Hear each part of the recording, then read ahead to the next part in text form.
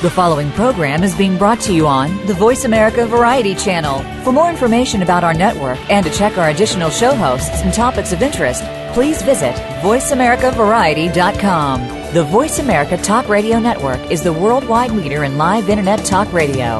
Visit voiceamerica.com. The views and ideas expressed on the following program are strictly those of the host or guests and do not necessarily reflect the views and ideas held by the Voice America Talk Radio Network, its staff, and management. Welcome to Patricia Raskin Positive Living, the program that brings you practical and inspiring principles for living more authentic, engaging, and passionate lives. Created by Patricia Raskin, a catalyst for positive change. All comments, views, and opinions are solely those of the host, guest, and callers. And now, with Patricia Raskin Positive Living, here's your host, Patricia Raskin. Welcome, everyone, and welcome to Patricia Raskin Positive Living, right here on VoiceAmerica.com, America's Voice. This is a program that shows you how to turn your obstacles into opportunities and your problems into solutions, and how to make your dreams come true. And that's what we do each week. And we're very happy to have a very interesting program on today, and really to tell you some new things in the field, actually, of psychology, some groundbreaking work. We're talking today about the favorite child. For more than 30 years, veteran clinical psychologist Ellen Weber Libby, who is my guest today, has been helping successful, often powerful clients in Washington, D.C., a place known for its outsized personalities who deal with their personal problems. She has found a pattern that has emerged out of 60,000 hours of therapy, and what she calls it is the favorite child complex. It's groundbreaking work, because it's the first book and the first work that really describes in intimate detail how being the favorite child can offer great advantages, but it can also bring significant emotional handicaps. And everybody, we know about the favorite child from many families, and that's what we're going to talk about today. Welcome, Ellen. Thank you. It's very happy to have you. I want to tell people that you are a licensed clinical psychologist. You've been in private practice in D.C. for over 30 years, and you were clinical director of a mental health center serving a three-county region. And you write a blog also for Psychology Today. And your brand new book is The Favorite Child, How a Favorite Impacts Every Family Member for Life. Okay. Does every family have a favorite child, Ellen? Every family has a favorite child. It's normal. It is across the board. Now, not every parent will acknowledge they have a favorite child, but that doesn't mean that the kids don't know who's favored. So, what's the problem? The entitlement issue, that these kids grow up and think they can do anything, and they become selfish or, self-important? Well, being a favorite child, by definition, isn't necessarily problematic. Favorite kids grow up with feelings of power and confidence. We need to have people who are powerful and confident to take on different challenges of life. So, ideally, we would love every single kid and every single family to grow up with the experience of having been the favorite child. It's when a favorite child grows up with entitlement, when a favorite child grows up with no one to ever challenge them. Because sometimes when you're the favored, what you get in exchange for making mom or dad feel good is you get the freedom to do things that you want to do without knowing about limits or boundaries. And when Ellen, what about the only child? Is the only child often the favorite child?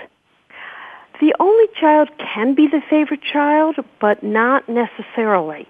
The same criterion applies. There are a lot of only children who end up feeling that they probably weren't wanted, that they were a mistake in some way.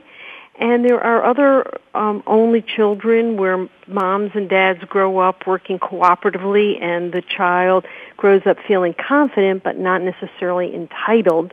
And then, of course, like larger children in families with multiple children, there are only children who grow up with all of the issues of entitlement that every favorite child grows up to.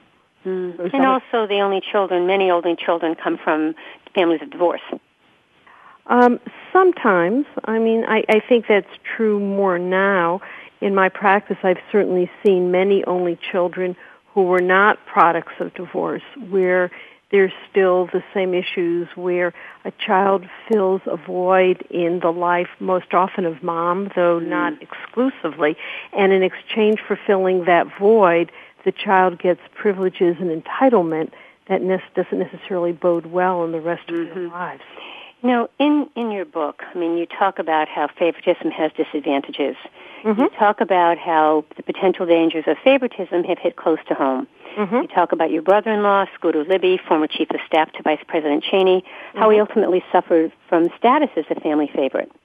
I'm sorry, I didn't hear you. Well, basically, what we were talking about was your brother-in-law, Weber Libby. Right. And how he suffered as from status as a family favorite. Correct. How?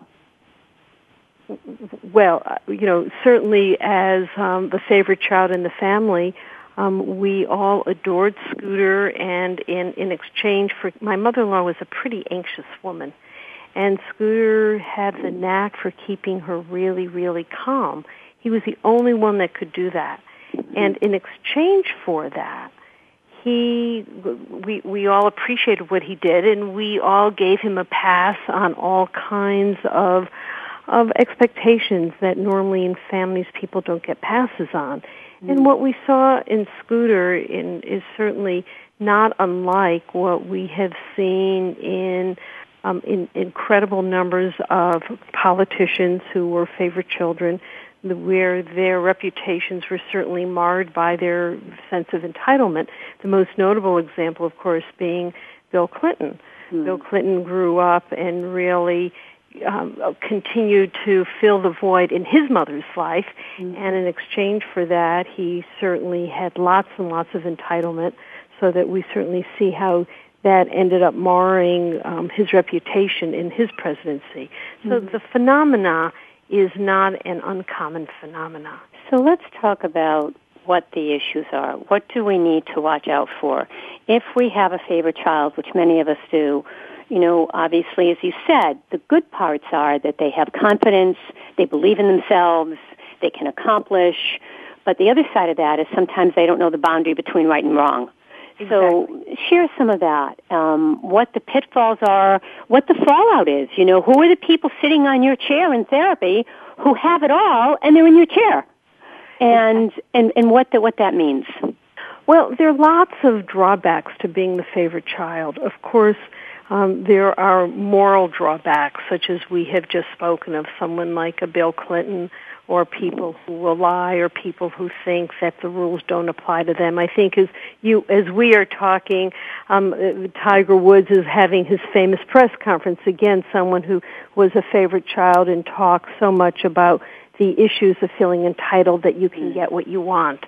And that is certainly pervasive and widespread. Do you think that it leads to addictions? I mean, in these two cases of the two men, of Bill Clinton and Tiger Woods, it obviously led to addiction. And of course, people will argue if that's really an addiction. But clinically, it led to that kind of compulsive behavior. Do you think that being the favorite child can lead to addiction, whether it's sex or whether it's drug or alcohol or gambling? Absolutely, because I think that being a favorite child can lead to depression. Because the favorite child so often lives their life having to maintain the status of being the favorite child, and thereby ends up having to get it right for mom and dad all the time. Because and look good. Yeah, and look good. They don't want to jeopardize losing the status. The status is really important to maintain. One pertinent to this, in one interview that I had recently, someone in the audience spoke up and indicated that the man was a very successful attorney, Ivy League educated and so forth, and he was gay, and he had not come out to his family, and was very, very worried because if he came out to his family, he was frightened that he would lose the status of being the favorite child, and didn't know that he could survive without that kind of adoration. Yeah. And so I think people who grow up with as the favorite child walk a very narrow line because they don't want to jeopardize their status. And in doing that, for example, Ellen, we'll take this one step further. Let's say, and often it's a man that does this, the man who, may not be that happy in the marriage, but there's never been divorce in the family, and they have the perfect life on the outside, the gorgeous wife and the gorgeous kids and the gorgeous, the success and everything, but they're having an affair because something's missing, but they justify that because they're not really cheating because they shut it off in terms of the affair. So isn't that also kind of that entitlement? That's two things. It's probably many things, but two major things. One is the entitlement that we're talking about.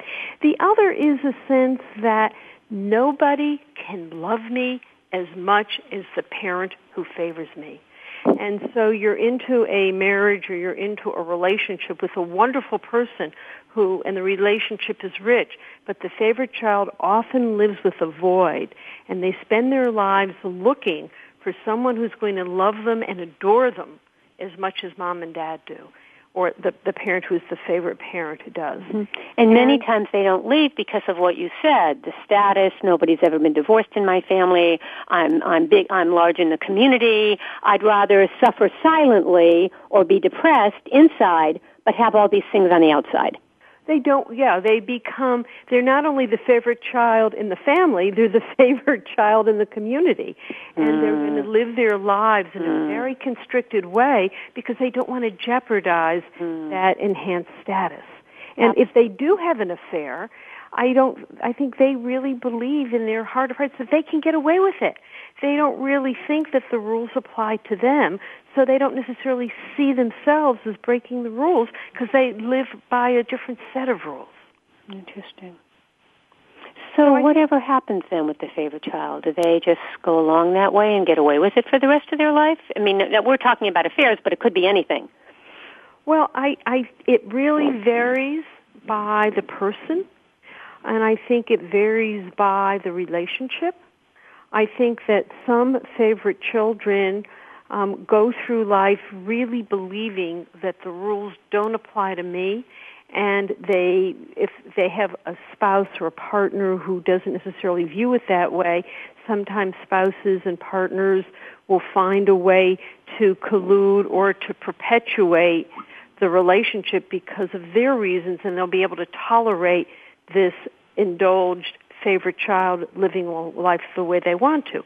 I think that there are other people who they'll reach a point where they're very threatened and they don't necessarily want to lose the life that they have. They may have a wife or a husband, if it's a woman who's a favorite child, though we don't hear as much about women who are a favorite child having affairs as we do men. But if in that case, the partner can certainly say, I've had enough, I'm out of here, as we saw Jenny Sanford did, who was the governor's wife in South Carolina. She said, I had enough, I'm out of here. And in that situation, the question then becomes whether the favorite child sees that as a wake-up call. You know, when the issue is drinking, the expression is, has the person bottomed out or not? In my practice, it's been interesting because the politicians who are the favorite child, where the rules didn't apply to them, very often I get to see them in my practice through what I call the back door, meaning their children are having issues. Mm-hmm. And when the children have issues and the family gets together and we do some family therapy, the dynamics of this important, ego-bloated favorite child becomes more important. And often when children are having difficulties, that provides a stimulus for the favorite child to begin to not feel quite so entitled, to maybe begin to modify their behavior, to begin to look at how they hurt people close to them. Yeah, we're going to talk more about this when we come back. And when we come back, I think what I want to talk about is how does this affect the children? Okay. And you talked about that a little bit. But, you know, when favoritism exists with one child, you know, how does it affect the child of the child? So the child grows up, and then they have kids. How does that affect? And also we'll talk about favoritism with single-parent families, which can also be pervasive. All right, you're listening to Patricia Raskin, Positive Living. My guest today is Ellen Libby, and her book is The Favorite Child, how a favorite child impacts every family member for life. Stay tuned, folks. We'll be right back.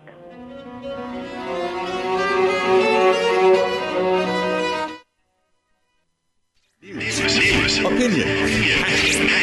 Can you hear me? Your voice counts. Call toll-free 1-866-472-5787. 1-866-472-5787. VoiceAmerica.com. Hey, Dad. What? I can't get the ketchup bottle open. Here, let me try. Here you go. Thanks.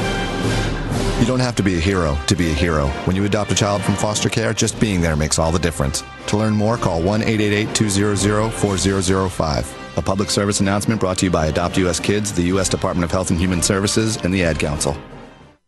Wielding power, shaping environments and outcomes, and making things happen are all essential characteristics of great leaders. Yet these qualities alone are not enough to ensure your success. In a complex world, how do you decide what's most important to you? In your career, your relationships, your finances, your family, in the world around you, and the whole of your life at large?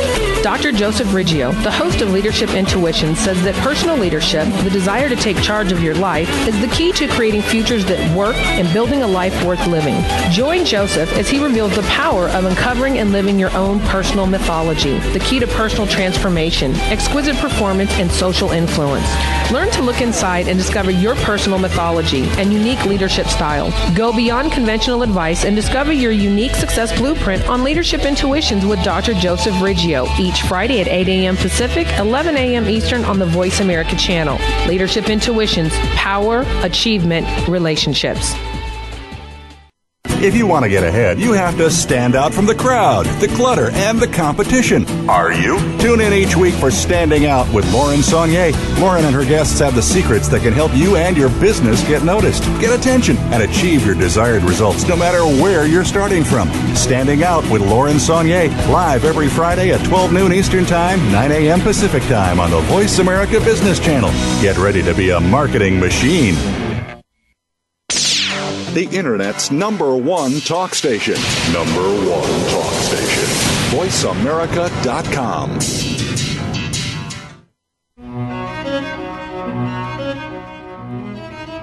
Hi, everyone. We are back. You are listening to Patricia Raskin, Positive Living, right here on VoiceAmerica.com, America's Voice. We're talking today about the favorite child, and we're talking to Ellen Weber Libby, who has written a groundbreaking book out of 60 hours of therapy, is what she calls the favorite child complex. She talks in intimate detail about how a favorite child can have great advantages and also handicaps. And so, welcome back, Ellen. Hello. Ellen, what is your website, please, for people? My website is www.ellen, ELLEN, Weber, WEBER, Libby, LIBBY.com. Okay, so it's EllenWeberLibby.com. Right. All right, and the book is The Favorite Child. Right. All right, let's talk more then about what happens. Let's say you're the favorite child. You grow up and now you have children. And you alluded to this before the break, that then their children come in and they have problems. What problems manifest with the child of the favorite child? When talking about favorite children, we have to first bear in mind that the child is favored who makes the parent feel good. Or the child is favored because the child affirms the parent in a way that the parent needs to be affirmed. And the child that is most likely to do that is the child who is the favored child. Mm-hmm. So the way in which selection of favoritism happens is often very subtle. Sometimes a child will be the favorite child because they look like the beloved grandfather who everybody revered. Or maybe the favorite child is the child because this is the child that represents the best of who the parent wants to be. And it's all often murky and unconscious. Parents are often not aware that underlies their selection of favoritism.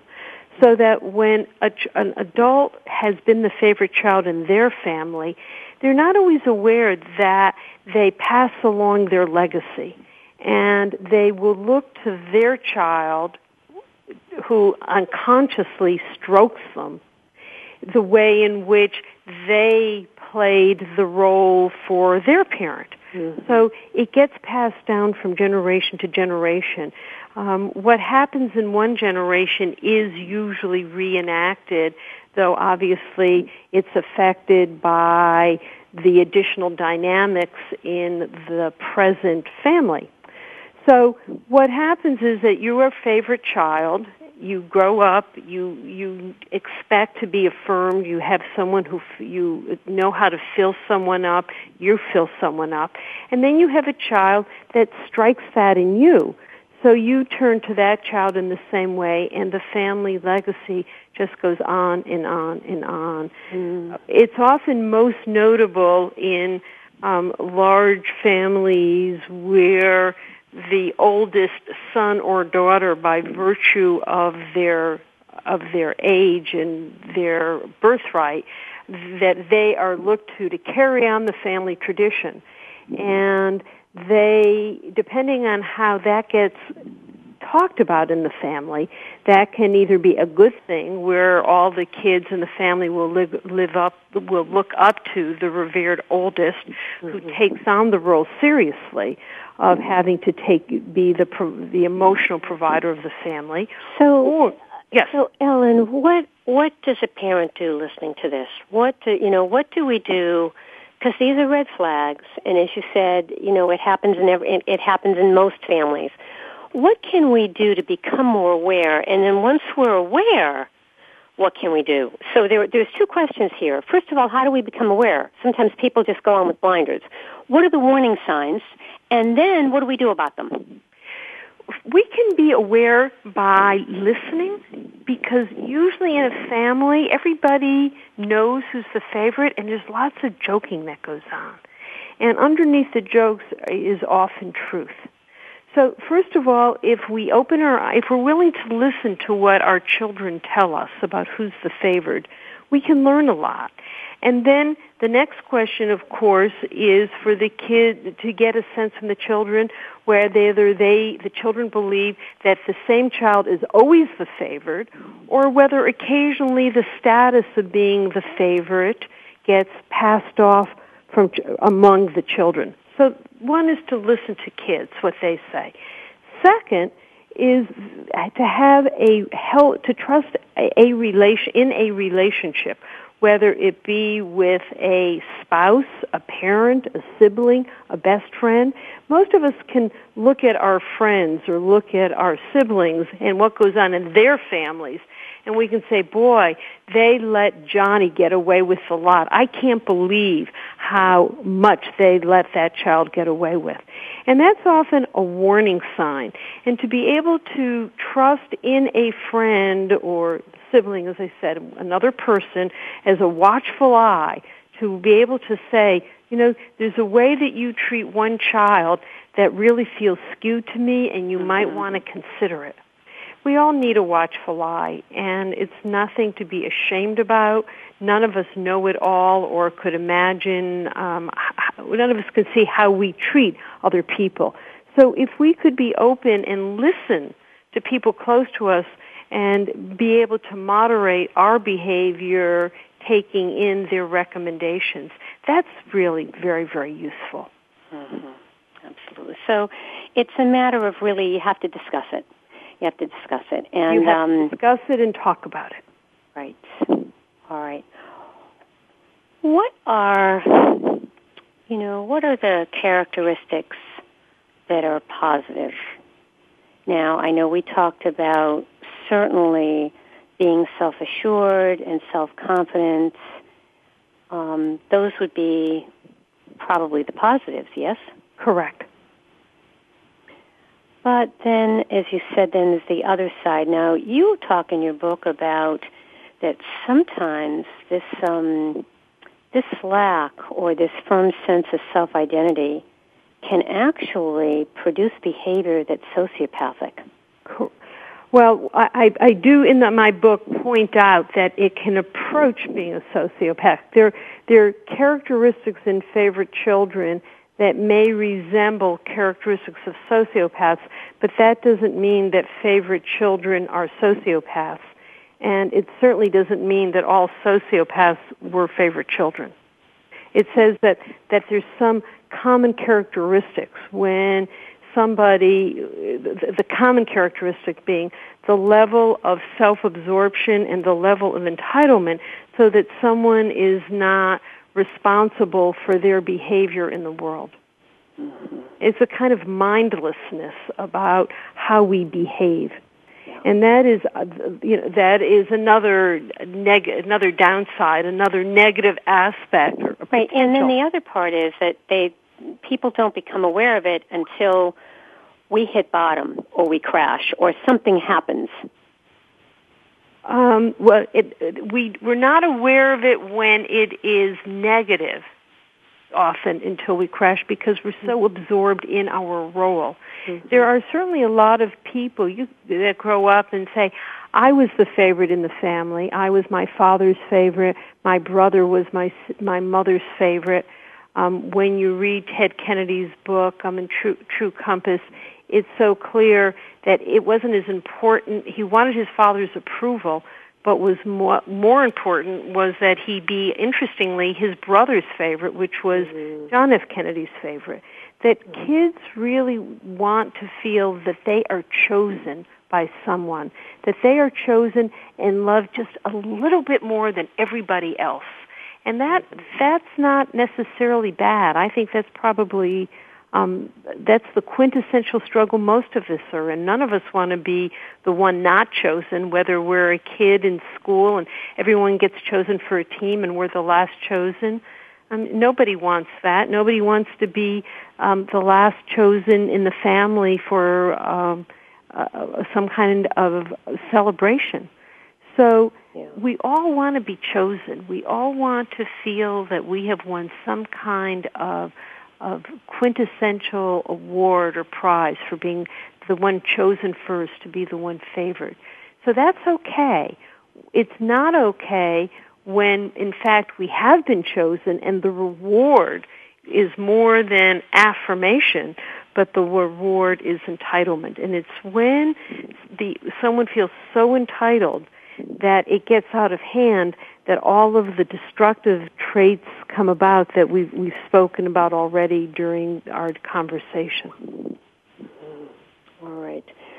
We're going to take a break, and when we come back, we're going to talk more to Ellen Weber Libby about the favorite child and, ask some more questions about, what are appropriate expressions that we as parents can give to our children to raise strong and confident and capable and really accountable children.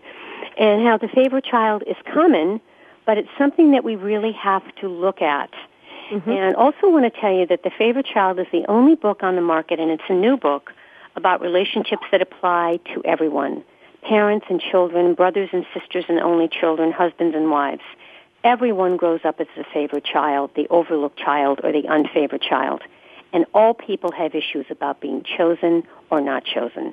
So we'll continue our discussion with Ellen Weber Libby right here on Patricia Raskin Positive Living on VoiceAmerica.com. Stay tuned, folks. We'll be right back.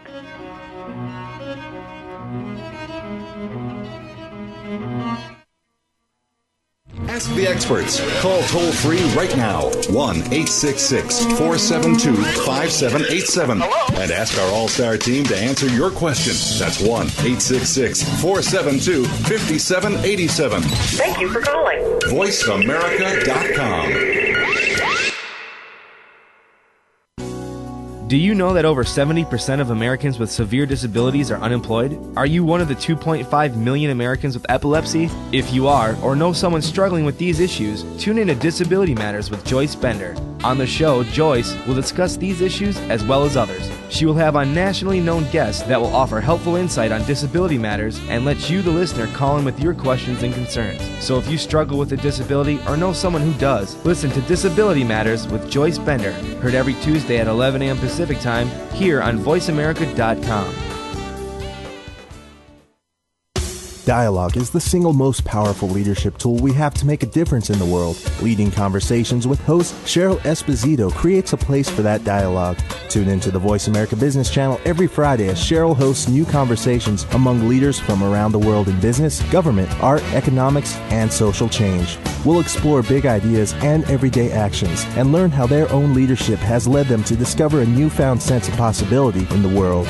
Leading Conversations with Cheryl Esposito, bringing big thinkers together in conversations that make a difference, right here on the Voice America Business Channel every Friday morning at 10 a.m. Pacific Standard Time. Are you ready to go green? You've asked, and we've heard you. Voice America presents the Green Talk Network.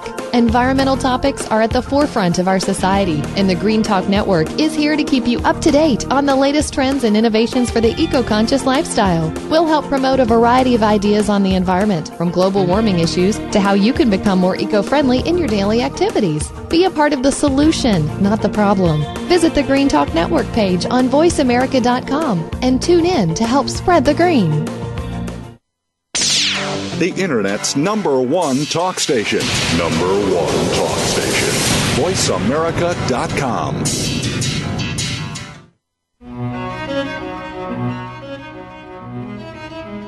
Hi, everyone. We are back. You are listening to Patricia Raskin Positive Living right here on Voice America, America's Voice.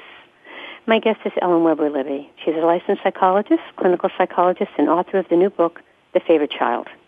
For more than 35 years, she's a veteran clinical psychologist, and she's been helping successful, often powerful clients in Washington, a place known for its outsized personalities, deal with their personal problems. And what she has come up with after 60,000 hours of therapy is what she calls the favorite child complex. So she talks about, in her book, how the favorite child can bring us great advantages and also significant emotional handicaps. Welcome back, Ellen. Thank you.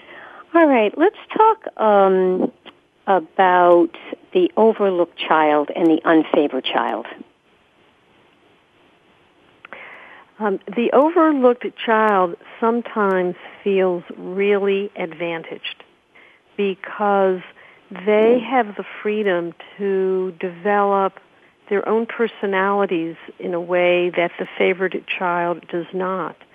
In my book, The Favorite Child, I talk about one family where the overlooked children really felt badly for the responsibility that the favored child had to have to live out a family legacy, and the older brother was so committed to wanting to be the favorite child that he never rebelled. He lived out the legacy, while the overlooked children were freer to go and to do and to kind of develop their own characters. One person that I interviewed for the book, specifically because he was an overlooked child, really talked at great length that he really felt that he was privileged because in his family, his parents were alcoholics. And he said, my gosh, I got to bring myself up. I didn't stick close to them and was freer from the complexities of what would have been a destructive relationship. An unfavored child, though, is a much harder road to haul because it's a child who, for the parents' reasons, probably having nothing intrinsically to do with the child, is not favored, and there's something more deliberate and more diabolical in the parents' treatment of the child. Well, and also, too, that can affect the child's self-esteem, where the overlooked child, like you said, if they pull themselves out by the bootstraps and, they're not being guided, but they're also not being put down or emotionally abused, it could be easier. Exactly. Yeah. So, when you are the unfavored child or you are criticized or you're yelled at or told you're not good enough, then as you said, that creates another old set of issues. Correct. where the overlooked child has more freedom to develop their own skills, their own personality. As one person recently said to me, I was the overlooked child, and I am far more successful in my life than is my favored sibling, because my favorite sibling was so indulged, never imagined that he would have to work to achieve in life, whereas I knew that I would have to take care of myself.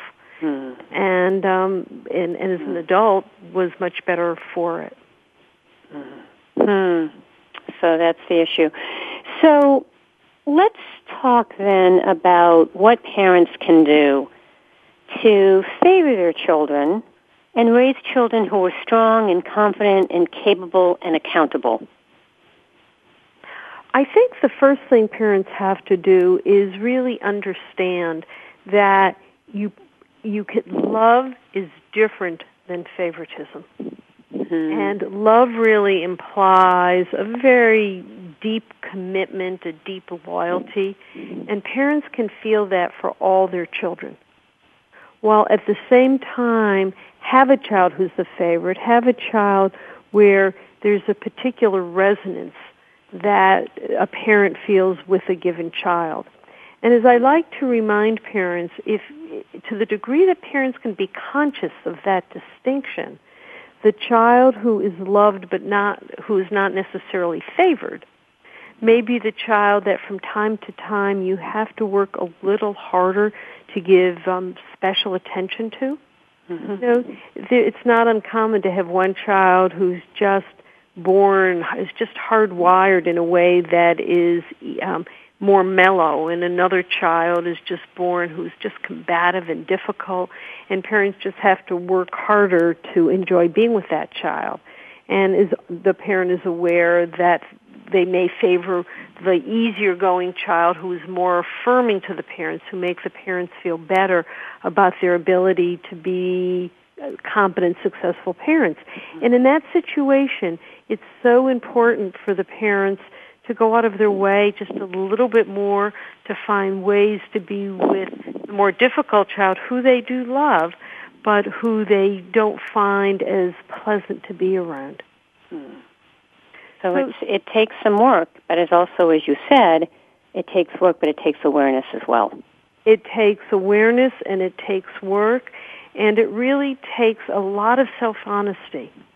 Because parents have to be really honest in acknowledging that when I'm with this child who's more combative, I don't feel as affirming towards that child because that child's not as affirming towards me. And then as an adult, have to be able to talk about it with the significant other, this watchful eye that we talked about a little while ago, and then be able to find a way to appropriately affirm this child who is the more difficult child.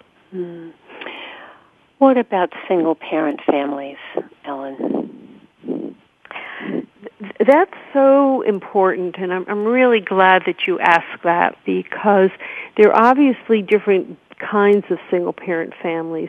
The most destructive are families where it's a single-parent family because of a divorce, and the potential there for parents to end up competing with each other to be the favorite parent. We haven't really talked much about that today, but that can be just as complicated. In single-parent families, when you have two parents competing to be the favorite parent, so that the child would rather spend time with you than with your ex, that's potentially incredibly destructive for the child. In other single parents... But what if that one parent is really better for the child than the other parent, who may be abusive, for example?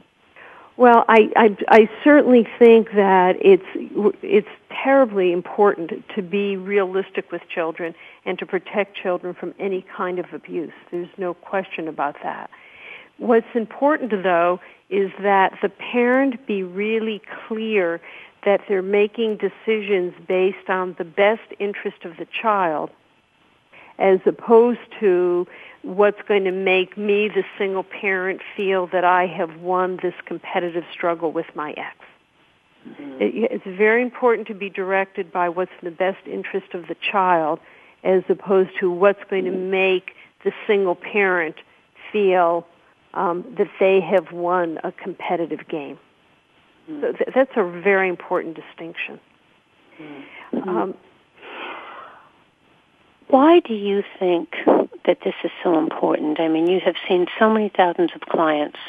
What made you say, oh, I have to bring up this aspect? I knew that I had to write this book when Bill Clinton was in the White House and was having an affair with Monica Lewinsky, and people were saying, how did he do it? Why did he do it? Why did he give it up? And the answer was so clear to me. He did it because he thought he could get away with it. I see in so many of the families that I work with that when children grow up feeling entitled, that it so mars their relationships with other people, it so mars how they feel about themselves ultimately, that it so impacts qualities of depression that people end up living with. And it seemed very, very, very important to me that people understand that we all want to be chosen, and that we will often jump through hoops to be chosen, but that when we start jumping through hoops, that we give up something of ourselves. So that as we get older as adults, we learn that being chosen is maybe not the quintessential important aspect of life. What's really important in life ultimately is that we can be grounded with ourselves and that we can be our own favorite person. And to do that, we don't have to be perfect, but we certainly have to be people with integrity and confidence and morality and all of those traits that sometimes we lose when we want to be somebody else's favorite rather than our own. Okay. All right, closing thoughts. If people want to get help, how would they find you? Well, certainly, if people want to get help, they can certainly find me on my website, which you gave before. I'm in practice in Washington, D.C. Clearly,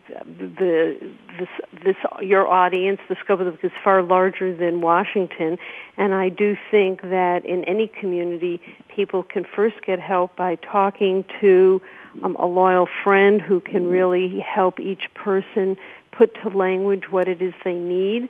And then I think there are wonderful mental health providers and clergymen throughout every community that can really help people begin to struggle with the price that we pay when we work too hard to either want to be chosen or to want to ensure that we have that position of the chosen person, the chosen human being.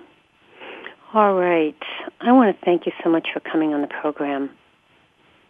It's wonderful for me, and I hope that any listener who has any issues with either being the favorite or being the unfavored or struggles about who you are in relationships, I hope that this show will give you the courage to kind of open yourself up to people close to you, not to feel shame about your feelings, and to be able to begin to get the support you need to find a better way to live your life, a more positive way.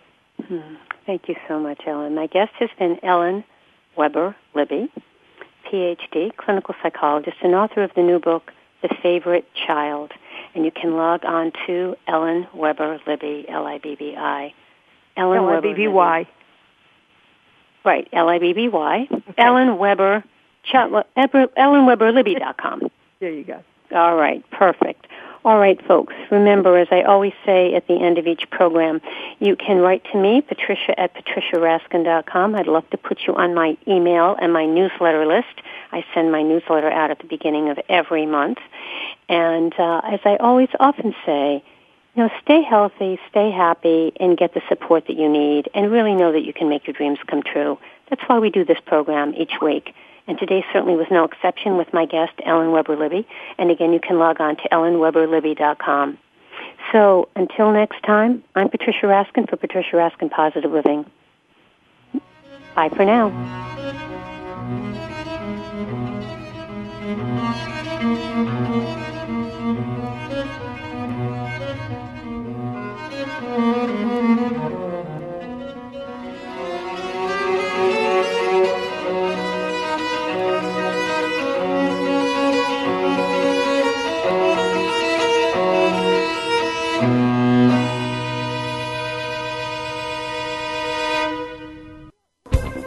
Thanks again for listening to the preceding program, brought to you on the Voice America Variety Channel. For more information about our network and to check out additional show hosts and topics of interest, please visit voiceamericavariety.com. The Voice America Talk Radio Network is the worldwide leader in live Internet talk radio. Visit voiceamerica.com. The views and ideas expressed on the preceding program are strictly those of the host or guests and do not necessarily reflect the views and ideas held by the Voice America Talk Radio Network, its staff, and management.